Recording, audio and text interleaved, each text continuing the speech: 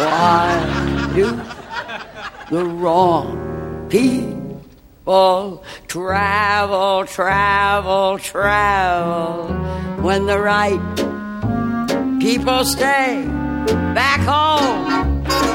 What explains this mass mania to leave Pennsylvania and clack around like flocks of geese, demanding dry martinis on the Isles of Greece in the smallest streets? Hello and welcome to Broadway Radio's This Week on Broadway for Sunday, June 14th, 2020. My name is James Marino, and in the broadcast today we have Peter Felicia and Michael Portantiere. Peter is a playwright, journalist, and historian with a number of books. His columns appear at Masterworks Broadway, Broadway Select, and many other places. Good morning, Peter. Good morning. Good morning. Also with us is Michael Portantiere. Michael is a theater reviewer and essayist. He's the founder and editor of castalbumreviews.com.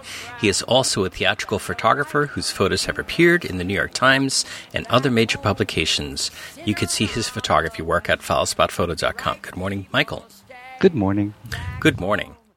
So here we are on Sunday morning, the 14th, and on Saturday evening on the 13th, the Drama Desk Awards were announced. Once delayed, twice delayed. I'm unsure of the count, but it did happen, the 65th Annual Drama Desk Awards. And I just wanted to run through some of the winners here. It was a very interesting mix, and I'm not sure. I'd like to hear from Michael and Peter if anything interesting, surprising, or anything happened there. So in an outstanding play, we have The Inheritance by Matthew Lopez. Outstanding musical, we have A Strange Loop, Playwrights Horizons and Page 73 Productions, which is interesting that they didn't attribute that to the author, but rather the producers. Outstanding revival of a play, we have A Soldier's Play. Outstanding revival of a musical, Little Shop of Horrors. Outstanding actor in a play, Edmund Donovan for Greater Clemens. Outstanding actress, Liza Colin-Zayas for Halfway Bitches Go Straight to Heaven. Outstanding actor in a musical, Larry Owens, A Strange Loop. Outstanding actress in a musical, Adrienne Warren, Tina, The Tina Turner Musical. Outstanding feature actor in a play, Paul Hilton in The Inheritance. Outstanding featured actress in a play, Lois Smith in The Inheritance. And outstanding featured actor in a musical, Christian Borle for Little Shop. Outstanding featured actress in a musical, Lauren Patton for Jagged Little Pill. Outstanding direction, Stephen Daltrey in The Inheritance for a play. Outstanding director for a musical, Stephen Brackett, A Strange Loop. So, what do you think about these awards? Did they line up with your votes? Both of you are voters. In fact, I'm one of the 7 nominators. And, of course, we all have to wonder what would have happened had the season continued. But as usual, what happens here with the Drama Desk Awards is that so many times the show from Broadway beats the show from off-Broadway.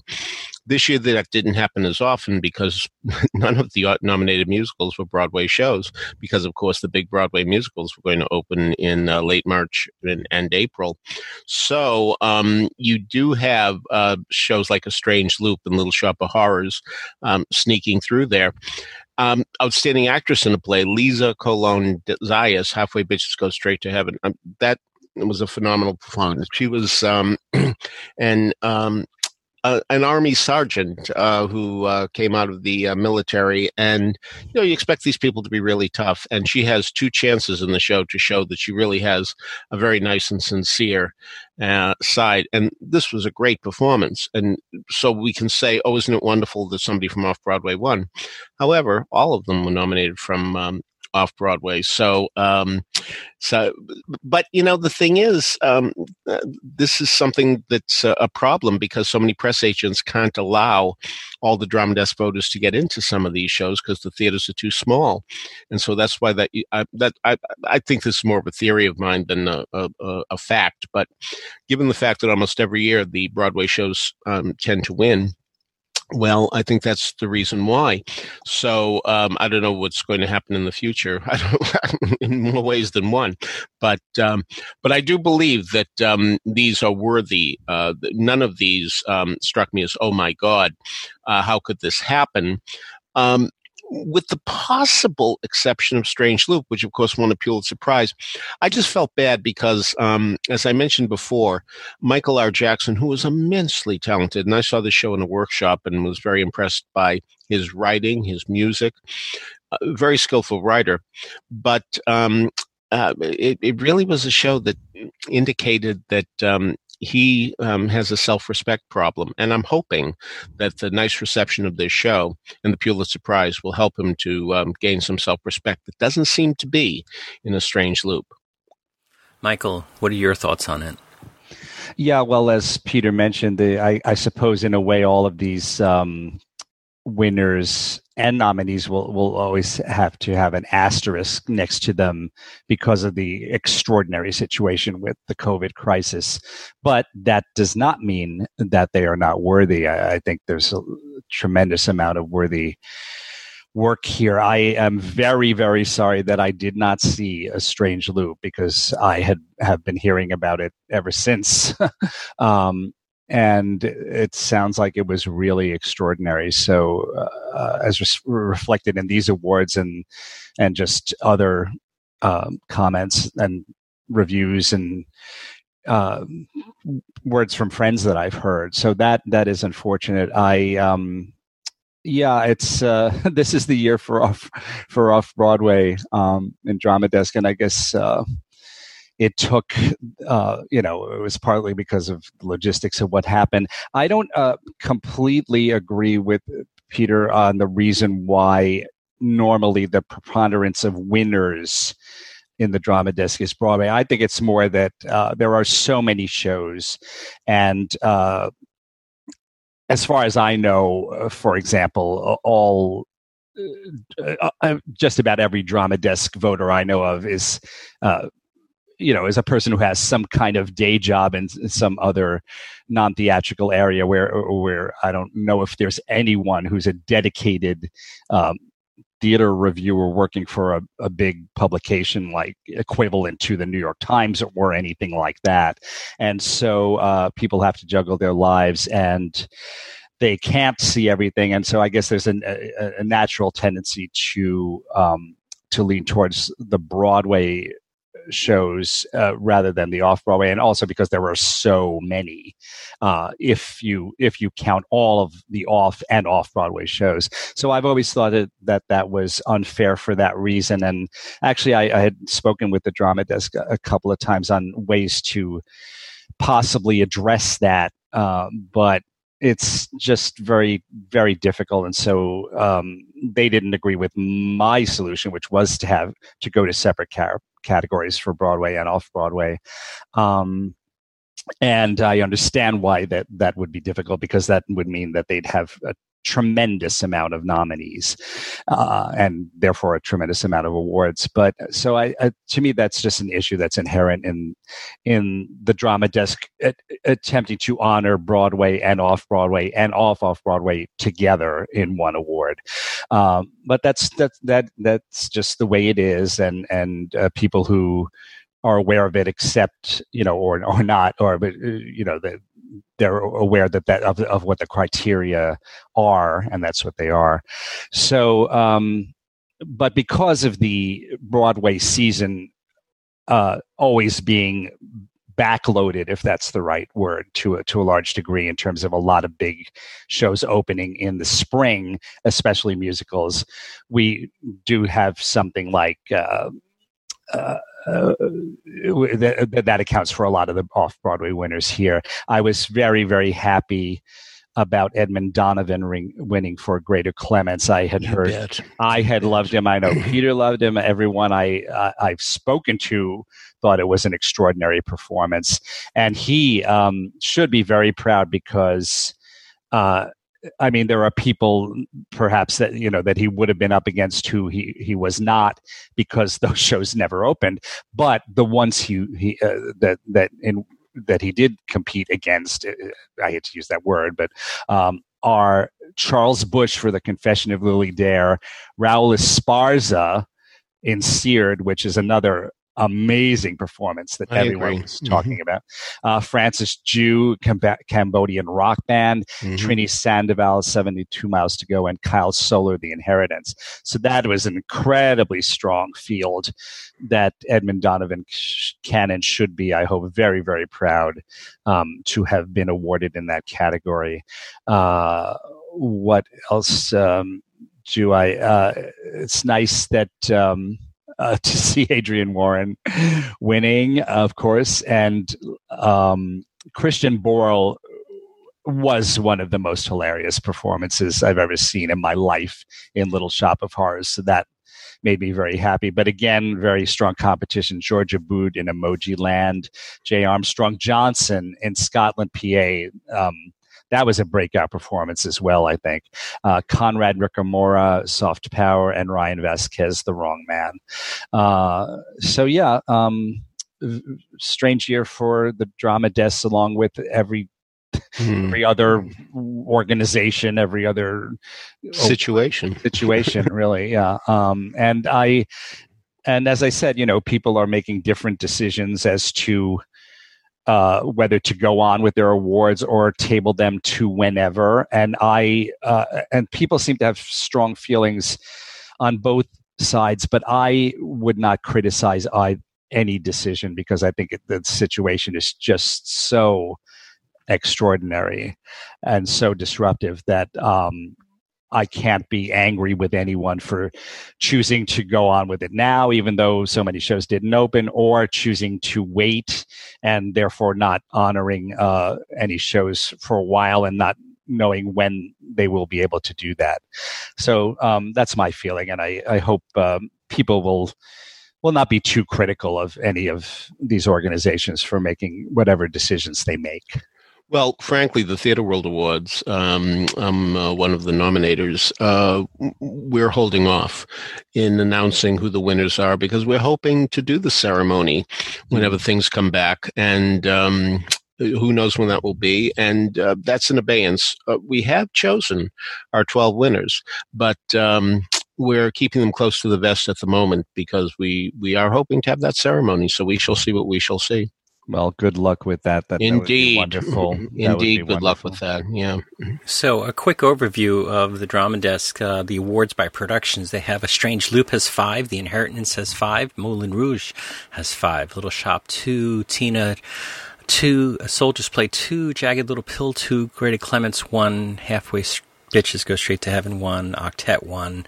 So, certainly a big mix there. But nicely spread around. But not the huge financial successes. Moulin Rouge is tied with productions that were a tenth or less of the price. To open that much thing. Less, so very interesting.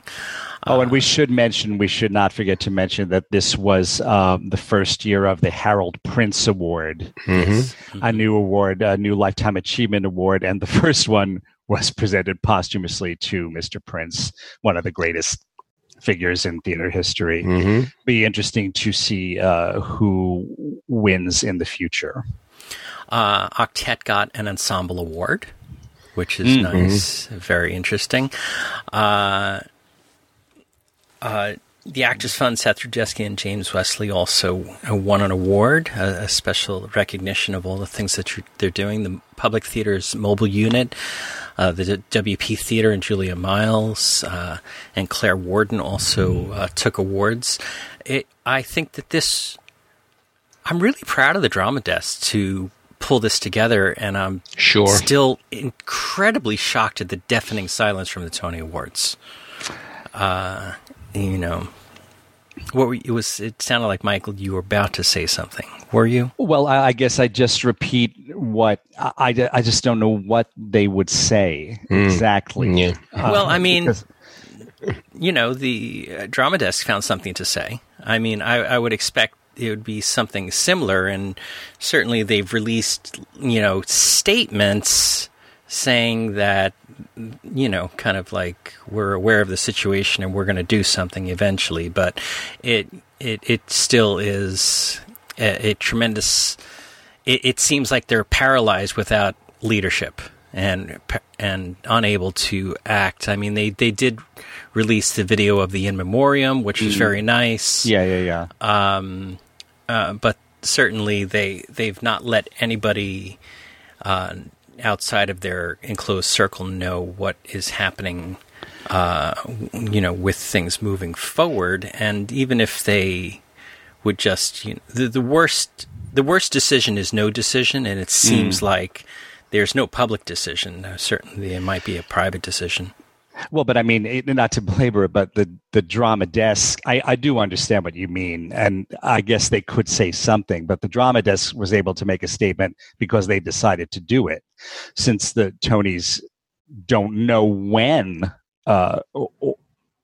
they will do it, I guess they could just maybe give updates on what they're thinking, but I suppose it's because the phases of reopening in New York have been proceeding quite slowly. Some good news in recent days and weeks. Maybe that will spur some kind of announcement from the Tony administration. So one of the winners in the drama desk was Lauren Patton, and from Jagged Little Pill. And did both of you get a chance to see Jagged? I think you both did. Yeah. She had quite a statement in the middle of the show, didn't she? Now, when she sang "You Ought to Know," would you consider "You Ought to Know" a showstopper? Absolutely. Showstopper, of course, is a term that's relative in a certain sense. I may have mentioned this, but I remember Cy Fewer telling me about Gwen Verdon and Can, and he said, and she really stopped the show. And the look on his face was so sincere the way he said it. He says, I know people say that people stop the show, but I mean, this really did stop the show because she was off stage and the people were still applauding and they wouldn't stop. And we had to bring her back out. And that's really stopping a show. Now, I've seen that happen once and only once. And in doing my season tally, which I did on June 1st, I found out that now I am 27 shows short from 12,000 stage productions that I have seen. And I've only seen it happen once. Now, granted, in plays it doesn't happen, and most of the things I've seen are plays, but still, I've seen plenty of musicals, and the only time I've ever seen it happen is when Debbie Shapiro, now Debbie Gravitt, Debbie Shapiro, on the first preview of Perfectly Frank, a review of Frank Lesser songs, came out and sang Junk Man, and then went behind the curtain. There was a curtain. It was an in-one for the next scene, and we just wouldn't stop applauding, and she actually had to come back and take a bow. That's the only time I've ever seen a real showstopper in the real sense of the word. But what, of course, the term has come to mean is tremendous applause, and that it goes on forever. Or, as I've mentioned before, my favorite type of applause, where people applaud, it reaches a peak, it starts subsiding, and people think, no, we haven't given it enough applause, and they actually applaud harder than they did at that first peak, and it takes a while. However, if I had to say the closest thing I've seen to the Debbie Shapiro moment was when I saw the tryout of Dreamgirls in Boston, because this was the first time I ever saw an audience stand during a number. And I think I'm not talking about We're a Family.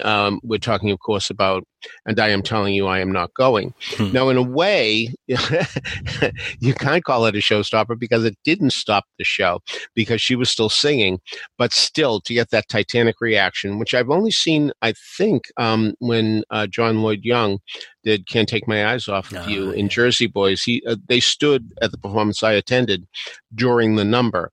And those have to be extraordinary situations. And so I will mention those two first as being showstoppers that really didn't stop the show, but the applause and the reaction certainly qualifies them in that strange way.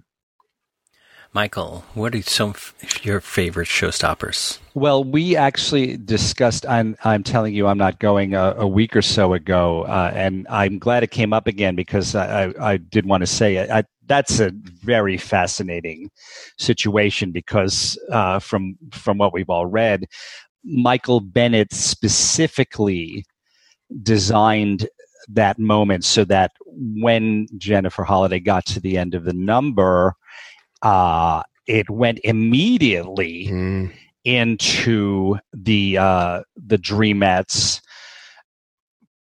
coming on stage and singing a very brief. Was it a reprise of Dreamgirls? No, I don't think so. Wasn't the song something like "Moving On, Moving Out," something like that? It had a title like that. But yes, what really registered was the fact that you were seeing the new group with the F.E. White replacement. And so it's not surprising that neither of us can remember the song and what it's called, because the moment was so startling. And of course, as you say, it was just a snippet before the curtain came down. So it was the power of the moment that we really remember rather than the song itself. Yeah, maybe it was that move right. I'm stepping on your heart. Anyway, it's immaterial because it really was brilliant on Michael Bennett's part, because he wanted it to comment on the fact that this woman's career was being wiped away. But, and absolutely did that. But then on another level, as Peter says, people were responding incredibly to the performance, to the point where there was response while she was still singing and hadn't even finished yet. And then, as I recall, what happened was when Jennifer Holliday did come to the end of the song, people went nuts and started cheering and cheered all through that brief snippet of whatever song that is that the Dreamettes came out and sang. So it was an unbelievable, I would say unique, probably never to be replicated moment of so many levels of what's going on there, in the audience responding to this woman who had just been thrown out of the group, the character, and then also responding to Jennifer Holliday herself as an amazing performer, and then responding to what was happening in the plot with with her being replaced by someone else, and now she's no longer a part of this group that's going to go on to become world famous. So that was an unforgettable moment. There's no video of there's no commercial video of a stage production of Dreamgirls, is there? No. Yeah, that is a loss, because that's something that, hopefully maybe there's an archival video at, well, at least we have that sequence from the Tonys, and I'm sure it's on YouTube. A friend of mine was working one day. He was called into the office, his superior's office, who said, "You're fired." And he went out, and somebody was sitting at his desk. He said, "I felt like F.E. White. There was my replacement right then and there." So, yeah, some showstoppers come early in the evening, and certainly Bill Coleman in the original production of Cabaret, which was a great surprise because nobody knew who Joel Grey was at that point, and nobody knew who Ronald Field was, who choreographed at that point. And Cabaret had no pedigree to speak of. Yes, it was produced by Harold Prince, but it was being directed by Harold Prince, and he had 4 failures. So expectations weren't high, and the 2 guys had written Floor of the Red Menace, which has a very strange score in many respects. And but boy, the 2 times I saw it in Boston when it was trying out, that audience was quite enthusiastic. So it's really wonderful when you can get an audience on your side that quickly, and certainly Cabaret did. Michael, what's some of your others? Yeah, well, placement is so interesting in itself. Of course, a lot of songs that would be showstoppers, a lot of them are placed at the very end of Act 1, and purposely so.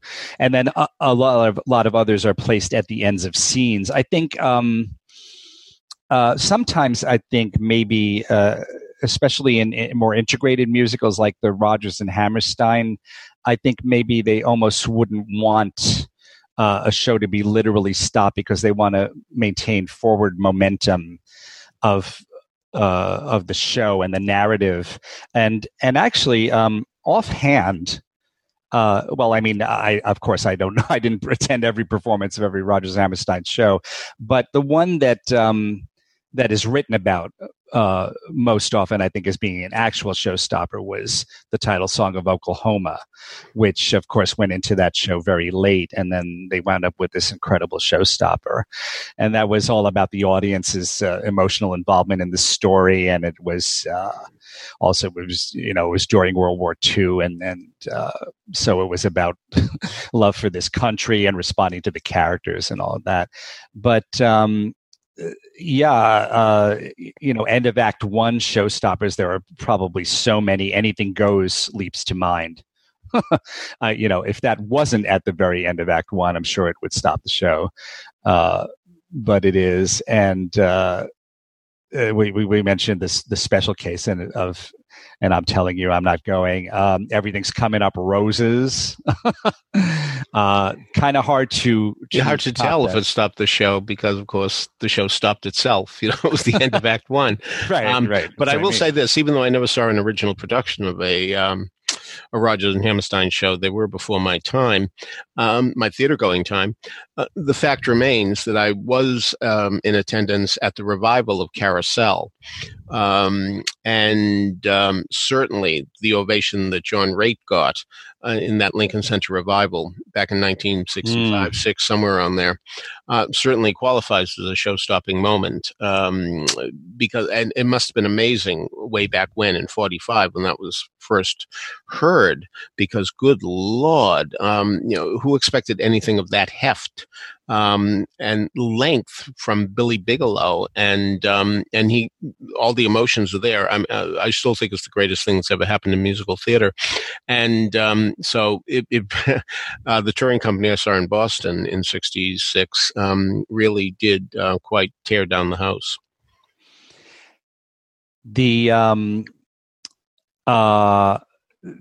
I had just made a fabulous discovery on YouTube that certainly applies to our discussion.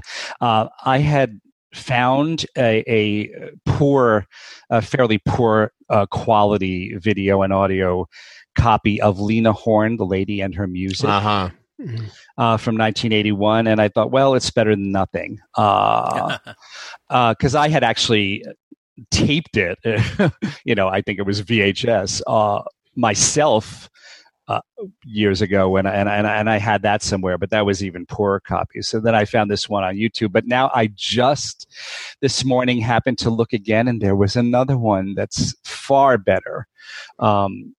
Really wonderful video and audio quality. It sounds like it's even in stereo. So I have sent the link to James for our listeners. I think that's something that you will be amazed if you experience it. It was a thrilling show. I saw it twice live, and both shows were thrilling. But that was an incredible situation where I would say there were probably more than several. There were several showstoppers, but specifically, such a well-constructed show. It was set up so that somewhere in Act One, Miss Horne sang "Stormy Weather," and so passionately and so brilliantly that you thought, "Oh my God, this is." This will never be topped. And then she, deliberately and specifically topped it in Act Two with an even more searing and passionate rendition of it. That was a extraordinary situation and an unbelievable experience, and I'm so happy it is preserved in this video. I've heard many people over the years kind of criticize this video as it is edited somewhat, for one thing, but also people go on and on about how it doesn't capture the feeling of the live performance. And of course it doesn't, largely because one is not in the middle of a live audience. But it's still, I think it's very well done in terms of the camera work. And I was looking at some of it just earlier today and yesterday, there are quite a few shots of the audience response, and everyone it's a rapturous response, as you can imagine, and very, very, very wonderfully diverse audience, I might add. So that was a show that I'll never forget. I think it's the song stack is wonderful. Oh, and one thing interesting about it is that it's not exactly the same program as you will hear if you get the 2 CD live recording of the show. For example, in the video, this video that I'm talking about, I think her third or fourth number is the Gershwin song, But Not For Me. And that's not on the cast album on CD. It's another song. I forget what it is. So there are minor differences there. And I guess, therefore, if you're a completist, you'd want to have both. And now, at least for the time being, you can have both, because this extraordinary, unbelievable performance is on YouTube in very, very excellent quality. I just hope it stays there, forever. Of course, the pros who write these shows believe they know when they have showstoppers. For example, in Call Me Madam, the "You're not sick, you're just in love" sequence, I wonder why, the contrapuntal thing by Irving Berlin, it was written late, but they knew they had a showstopper, and of course they built in an encore. However, I wonder how reluctant Irving Berlin was to write in an encore, because a couple of years earlier, Miss Liberty, his musical about the building of the Statue of Liberty, there's a song called Homework, and there's a built-in encore. Now, at Mufti, when they did it not long ago, the song Homework got nice applause. Yes, that was a song. We know at the end of a song you applaud. And then the actress, a very talented young woman, came out to do the encore, and we were astonished that they really felt that this song deserved an encore. I have no idea what happened back in 1949 when Miss Liberty opened, but I wonder if the same thing happened. They expected a showstopper, and it didn't happen. And by the way, James, given that Miss Liberty and Call Me Madam were part of the trivia question last week, would this be a good time to go into that? Peter, I have a special treat for you. What? Tony Janicki's with us. Is he really? He is. He is. Well, Tony is hanging out here. So I'm assuming that moments after you ask the question that you're about to ask, we're going to get an email. We're going to see in real time. Let's see. Let's see in real time. So, Peter, why don't you give us an answer to last week's trivia? What do the musicals Miss Liberty, Call Me Madam, Wish You Were Here, Damn Yankees, Peter Pan, The Music Man, and Mr. President all have in common? Well, Tony stated that the 7 musicals mentioned one or more actual real-life persons. Yes, I said, although I told him that wasn't what I was thinking of. So then he said, well, at least one song in each of the musicals mentions a location that figures somehow in the show story. Yeah, I told him. You're right, absolutely. But that wasn't what I was thinking of. So then he said, all those shows had some element of fantasy. Yes, I said, although that wasn't what I was thinking of. Still, 3 right answers count, for he's under no obligation to guess what's specifically on my mind. Although Steve Bell knew, he was the first at 11:12 a.m. while we were still broadcasting to give the answer, followed by Richard Carey, who said, "Good one," and Brigadude. And what was the answer I had in mind? Those shows all had stage technicians who won the Tony Award for Best Stage Technician, a prize that was given from 1949 to 1963, after which it was retired. Okay, this week's question. I mentioned last week that the 1959-60 Tonys didn't open with a musical theater song. There was no Merman doing Everything's Coming Up Roses or Mary Martin leading the Von Trapp Kids in Do Re Mi. But of all songs, it started with The Star-Spangled Banner. And yet, in that decade that had just begun, the 60s, Francis Scott Key's first 5 words from The Star-Spangled Banner would be heard in a 1962 Broadway musical, a 1968 one, as well as a 1969 one. What are the 3 musicals and the 3 songs? Okay, so if you have an answer to that, email us at trivia@broadwayradio.com. We'll let you know if you're on the right track. So we're really excited that, not only Tony is with us, but lots of our other listeners are also with us, including Steve Bell, who got the answer right away last week. And I should also say that Steve Bell is not only a longtime friend of all of us, but was my musical director on Sweeney Todd when I played Anthony. Mm-hmm. So, look at that. Well, that's nice to know. Yeah. So if you want to join us on Sunday mornings at 10 a.m. Eastern Time in the New York time zone to listen in like all the other folks are doing here, get over to BroadwayRadio.com /Patreon or patreon.com/BroadwayRadio, and you can join us in the chat room here and listen as we are recording live. So what other types of showstoppers should we talk about? Well, I'm going to mention one, and I just talked about encores, and this is a number that got 2 encores in a very different way. And I'm talking about Inner City. And Inner City, a marvelous, underrated musical about life in New York City in the early 70s when things were a little tough, and yet those of us who lived here still wanted to be here. So you had a song from a prostitute. The song is actually called The Hooker. And in her song, she points out that all of us sell ourselves in many different ways. We work at jobs that we don't care about, et cetera, et cetera. And it was a phenomenal song, phenomenal. And in a way, it had encores because what happened a little later is you got the same melody and the same concept. You do it your way, I'll do it mine, and that's fine, which was the real tagline of the song, from a drug dealer as well as a pickpocket.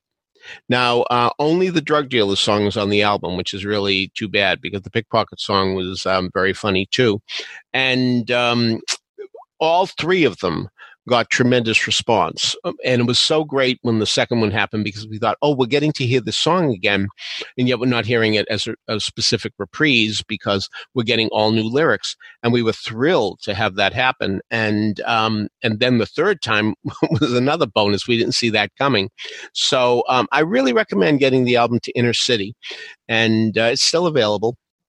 And I really think it's a terrific score, and I'm very sorry it didn't last. It lasted 3 months, and yet that was enough time for Linda Hopkins to get a Tony Award as Best Featured Actress in a Musical. She didn't do any of these 3 songs I'm talking about, but her song Deep in the Night was a showstopper in that show, too. Michael, how about you were about to say something? You were. Well, I was about to say something else, but speaking of hooker songs that stopped the show, there was The Oldest Profession from Life. Mm-hmm. Oh, yeah. Which stopped the show when I saw it originally when Lilias White did it. And then it stopped the show the second time I saw the show with Sharon Wilkins in for Miss White. And that it was an amazing number with a incredible lyric by Ira Gassman and music by Cy Coleman. Just really, really superb character work. And also actually kind of extraordinary when you think about it, because we've just met that character, I believe, at that point. That is really something, to write a show-stopping number for a character we've just met. That is talent. And then not to mention the talent of the people putting it across. So many wonderful show-stopping numbers of all different types. I Can't Do It Alone from Chicago was certainly a showstopper when I saw it originally with Cheetah Rivera. And I think maybe the only showstopper in that show partly because of placement, as Peters said, placement is so important. And also, I guess maybe the only solo huge song and dance number. And of course, the irony there is that she says, I can't do it alone, but she does do it alone, which was very intentional, I think. lots of songs that are showstoppers in certain contexts. Beautiful Girls in the New York Philharmonic production of Follies, I would say. Here was one. There was an incredible concert of Once on This Island for Broadway Cares Equity Fights AIDS in 1982. I'm sorry, in 2002. It was so that was in the wake of 9/11, and LaChance was recreating her original role, and of course her husband had died in the World Trade Center. And I mean, I always thought that song was a brilliant piece to begin with because it's so beautifully constructed. It's about, it's sung by T. Moon, this girl who is rescued from a tree during a terrible storm by this couple who then adopt her, and as a very young girl, and then she quickly grows up, and now we see her coming of age, and she's really ready to start her life. And she sees this fellow drive by in a car, and he's very handsome. So she responds to him on that level, but she also responds to the fact that he's in a car and he's going somewhere, and she wants to, begin her life experiences. So it's a beautiful, exciting, thrilling song about all that. And then on top of that, there was this incredible emotional level of responding to LaChance, returning to the stage after that tragedy of her husband being killed in 9/11. So as I recall, the show really did stop for maybe, for a considerable time, while she was acknowledged with applause and cheers after that number. And that's something I'll never forget.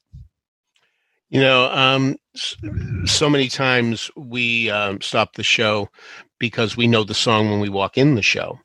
And that even happened in Boston when Angela Lansbury, playing Mame, sang If You Walked Into My Life, because Edie Gourmet had a phenomenal recording of it already out. And so many of us knew the song, which is proved by the fact that during the overture, the night I saw it, this is a pre-Broadway tryout, understand, when If You Walked Into My Life came in the overture, people applauded because they recognized the song. But my point is, Mame is considered this very eccentric, happy-go-lucky, never say die type of person. And here, if He Walked Into My Life, she shows a vulnerable side, a very human side. I remember Jerry Herman saying to me, it drove me crazy that I had never written a song that I really thought was classy. And this is the first one I did that I thought was classy. And it is. But also this element of surprise that we didn't necessarily expect Mame to have a song of this depth of feeling made it very, very powerful. And by that point in the show, of course, and most of us went in there not knowing that Angela Lansbury could do a musical. And she could. And under those circumstances, what was equally interesting was when she did Sweeney Todd. And I remember her entrance applaud when she came in. This was a preview. And she's about to sing The Worst Pies in London. And it lived up to our expectations tremendously, which was really quite wonderful. So those are two that she's responsible for. And to a slightly lesser degree, but one I want to mention because it really was quite an achievement, I really don't want to know from Dear World, toured down the house during the Boston tryout as well. So we have some suggestions from our listeners in the chat room here. Rob Johnson suggested from Something Rotten, a musical. A musical, yep. I was going to mention that. Yep. Tore the house down for 4 minutes. Rob was I consider that one of the 10 greatest numbers I've seen. I'm sorry, which song? A musical. Very, very smart idea, because what you have here is Nostradamus, not the Nostradamus, but a distant relative who isn't good at his job, who has trouble looking into the future. You can only get snippets, and so it's the reason why you only hear snippets of musicals in the song. Phenomenal, phenomenal. I agree. I mean, how many years ago is that? And I remember it like yesterday, and I'm hysterical thinking about it. I saw it 5 times. Oh, it was just so brilliant and funny, and of course pandering, because the folks who are getting this are Broadway fans, and I shouldn't say insiders, but people who know Broadway canon. So I mean that's just a formula for success. It's just brilliant. The brothers that wrote that are just. Yes, they totally grasp that. Steve Bell mentioned he questioned maybe does this count because it's the opening of a show in Lion King: Circle of Life? I mean, when I would say yes. Also on my list of greatest opening numbers. Yeah, I mean, just I remember seeing that. I think a couple days before opening night at the New Amsterdam, and just the electricity in the audience, because we all wanted to see how this was going to translate from the screen to the stage, and it really, really did it. Unfortunately for me, it was all downhill after that. So. Well, the show never hits that peak again. Yeah. There's no question about that. It Although be very He's hard in to You, do it. I really loved He's in You, which is something new that was added in the second act that's not in the movie when they recreate Mufasa's face in the stars. I thought that was really, really good, but the rest of the show I thought it was unfortunate. But amazing opening number. So, and also suggestion about Andrea Martin and Pippin. Yes. And Irene Ryan and Pippin way back in 72. Yeah. Oh boy, that's a very good one. And I'm sorry I didn't think of, we're talking about No Time at All, which, well, it was one of those numbers where I couldn't wait to applaud. That you knew immediately that you were going to give this Titanic applause. And that brings up, to me at least, an old-fashioned love song from the off-Broadway Wild Party by Andrew Lippa, that Alex Corey delivered a song about her lesbian lust, that 14 seconds in, I knew that I was going to go crazy for this song, and I certainly did. And this is one I highly recommend. If you don't know the Wild Party, and I'm talking about the one from Masterworks Broadway, that is something you really must hear. Alex Corey, who has a unique instrument to begin with, really makes it sound so great, but it's a great song to begin with. It's a very smart idea, and very, very funny and powerful, and everything else you could ever ask for in a showstopper. I was thinking about Lion King and the Circle of Life and that whole thing, and then I drifted across the street to the was it the Ford's Theater at the time, or who knows? I can't remember, but I will not be responsible for the naming of that theater, knowing what it is. Ford Center for the Performing Arts, was it whatever that, it is? Point, the other ones or? I can deal with. I mean, yes, I know the Plymouth Schoenfeld, et cetera, et cetera. But that one's changed its name too many times for me to keep track of it. But the opening number of Ragtime. Oh, sure. Just. Yes. Yeah, definitely. I also want to mention, of course, so many of them are 11 o'clock numbers, and right. Home Sweet Heaven, done by Tammy Grimes, got one of the biggest reactions I've ever seen during the Boston tryout. This is from High Spirits. Hugh Martin, Timothy Gray. Great song. And what's really wonderful about this song, it's where Tammy Grimes decides to go back home. She's a ghost, and she decides she's going to go back home because there are so many interesting people there.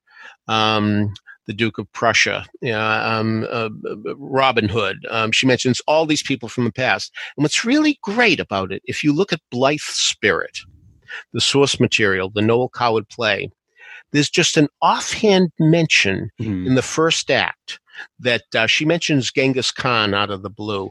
And it's a very funny joke, and it does get a laugh. But it was very smart of you, Martin and Timothy Gray, to say, wait, we can make that a song and wouldn't be a great one when she talks about going back. And so really, it really shows that you really have to pay attention to everything in the thing you're adapting, because you don't know where it's going to come from, which brings up another showstopper, and that's Bosom Buddies from Mame. And a great song, and more to the point, the line about somewhere between 40 and death is a stage direction in Auntie Mame. And Jerry Herman saw it and said, oh, what a great idea for a lyric. And it was. I mean, that line always gets a wonderful response. And so Bosom Buddies goes on my list of great showstoppers as well. One of the legendary ones that we should not fail to mention is The Rain in Spain and My Fair Lady. Oh, yeah. Apparently, especially on opening night on Broadway, because I read about it, and it is said that the show started and it was not bombing by any means, but for some reason it didn't seem like the audience was completely with it for a while. It took a while for them to get into it. Maybe it was nerves, the incredible heightened aspect of the occasion, whatever. But then they got to The Rain in Spain, and imagine these classic songs that have been written for the musical theater. It's hard for us to, unless we were there, to imagine what it was like for people to experience them for the first time. But just try to imagine that. I mean, here is, it happens quite a ways into the show. We've seen Eliza. She really wants to better herself. She wants to learn to speak properly so that she can have a better life. And Higgins agrees, but his method for doing this is browbeating her and just really treating her very, very badly and being incredibly strict with her. And so then she finally has a moment where she says she can't do it anymore. And he softens for a moment and gives her an inspirational speech that's really kind of gentle and sweet. And then she suddenly gets it. And they do that an amazing number, what genius on the part of Lerner and Lowe to decide to set it to like a Spanish beat. It just brings it into another stratosphere, and the joy of the characters is so palpable, and they so much so that they start dancing, and then they collapse on the couch or on the chair or whatever, and the audience goes absolutely bonkers. And it's even I would say in any production, it's going to be incredible, but on that occasion, it must have just been beyond belief. Well, in fact, I recently again came across, while reading, that Moss Hart, watching that opening night, that March 15th, 1956 performance, actually said early in the show, I knew it. It's a New Haven hit. That's all it is. And, so Michael has a real point here when he said it was certainly acceptable. Nobody was saying it wasn't. Walter Kerr's review also indicates the fact that you thought you were in good hands, but when The Rain in Spain happened, then you were really in great hands. And so it does really count.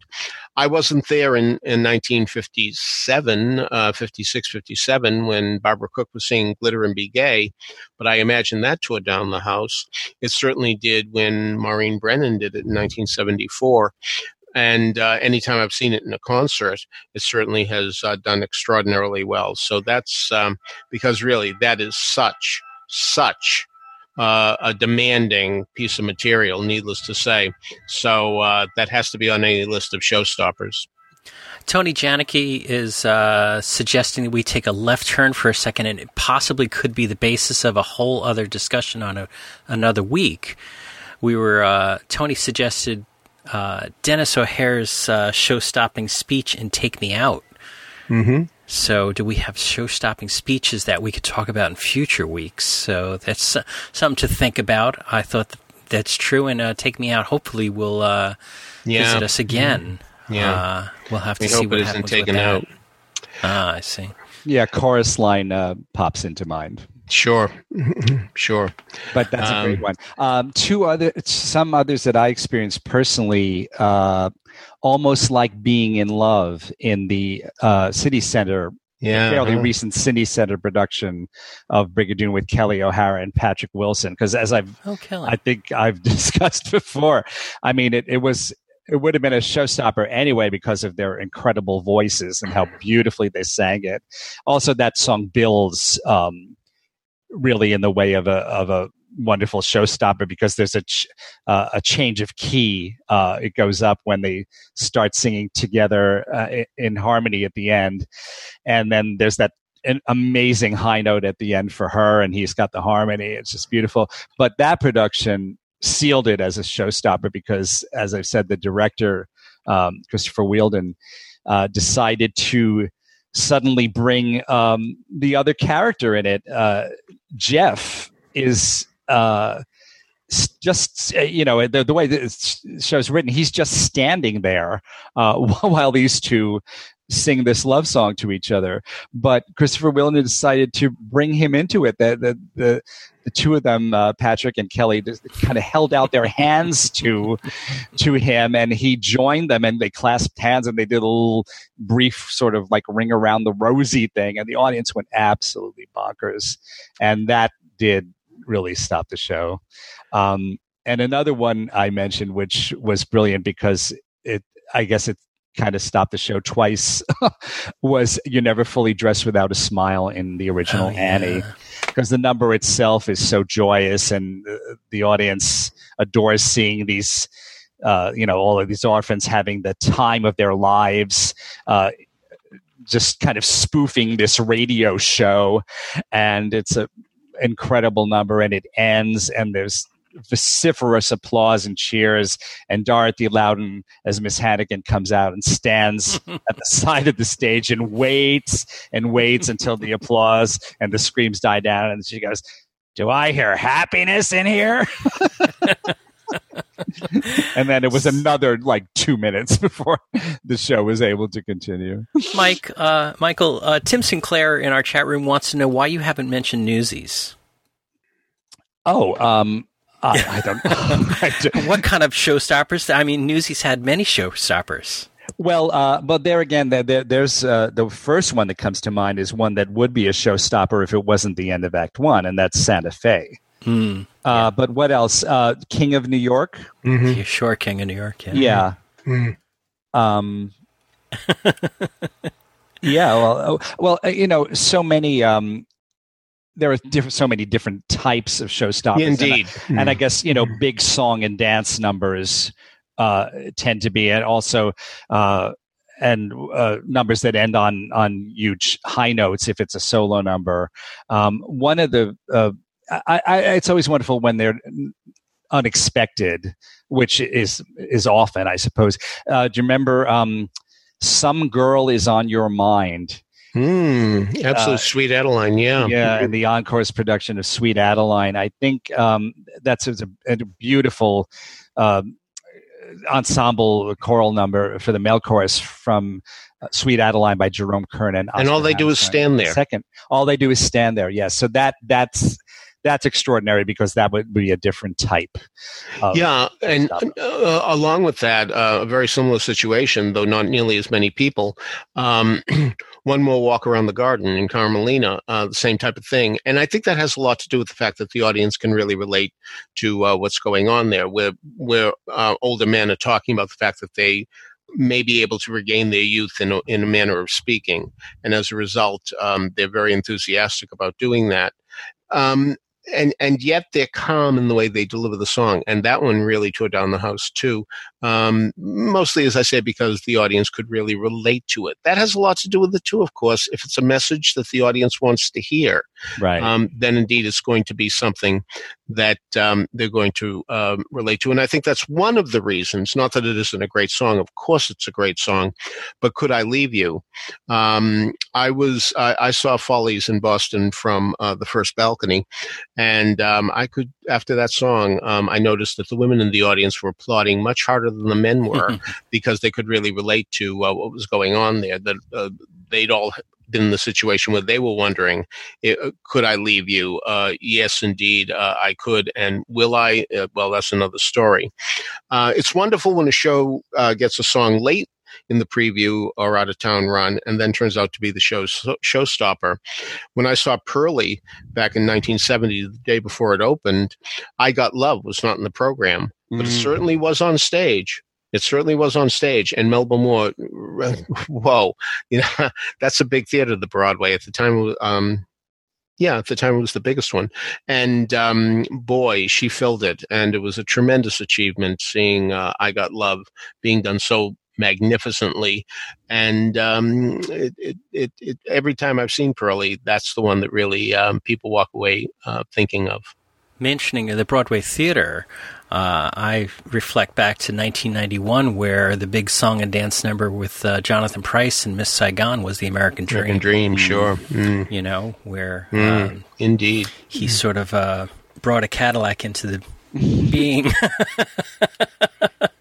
And then the Boublil Schoenberg connection, the Great British Invasion, also brought us Bring 'Em Home from Les Miserables that Nicky Juvin has brought up to us. That certainly has stopped many a production, whether it be Broadway all the way through community theater and concerts.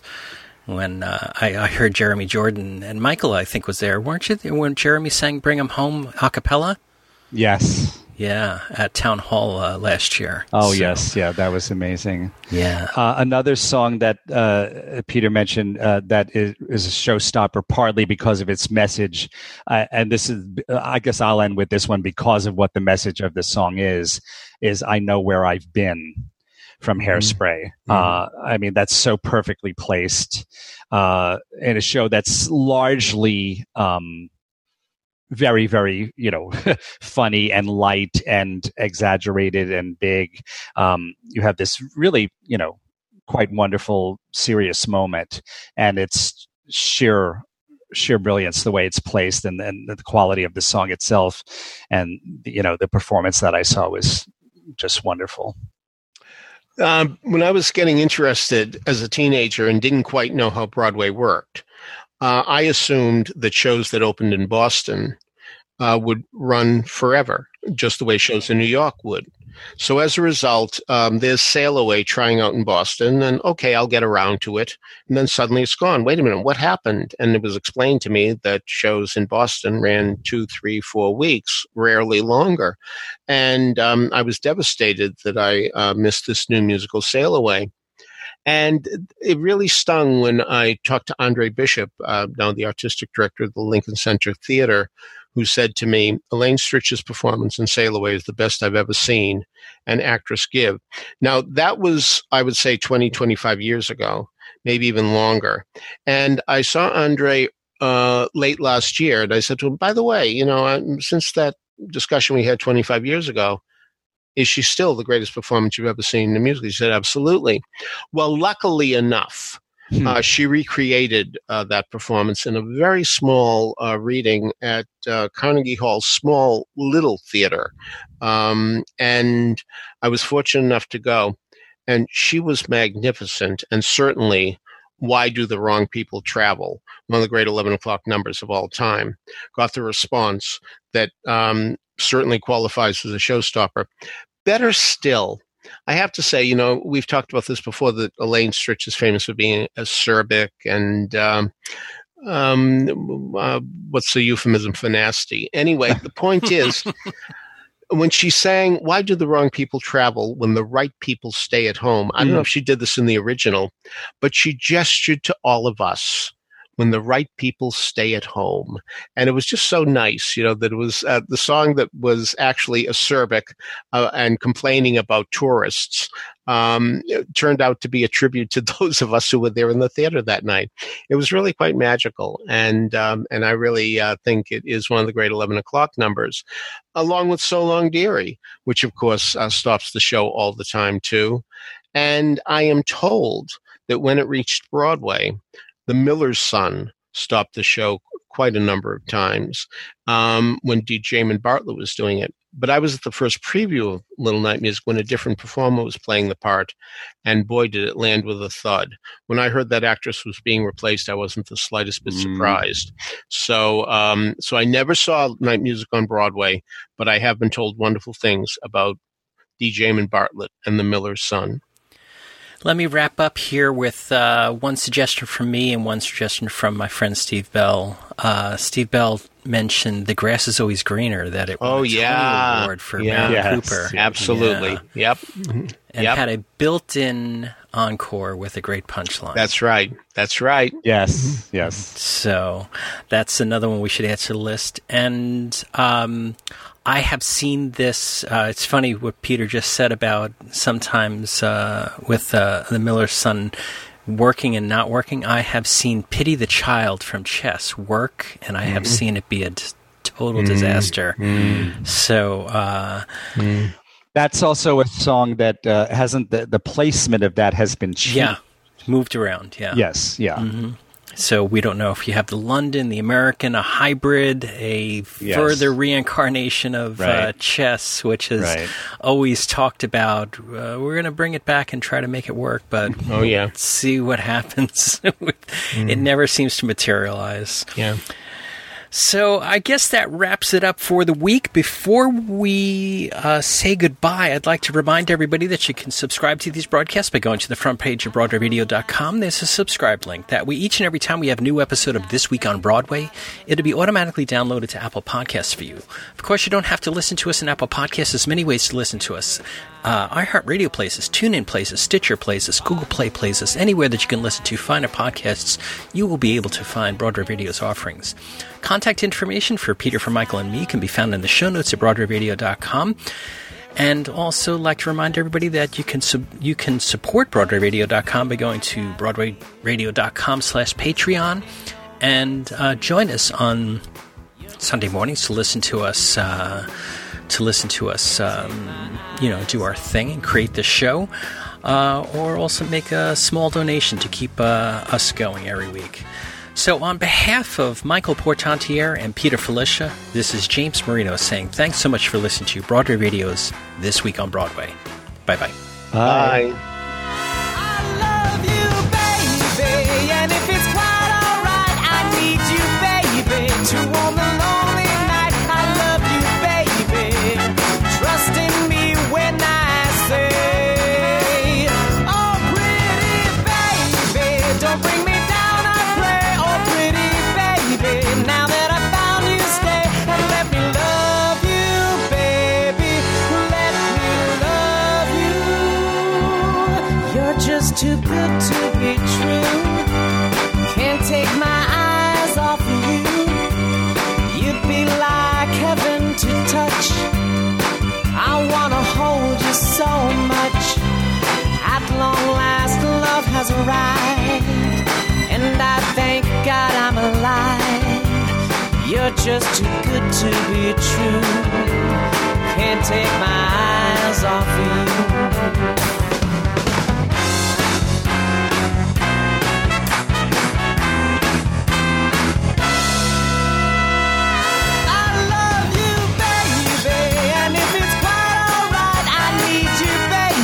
To warm the lonely night, I love you, baby.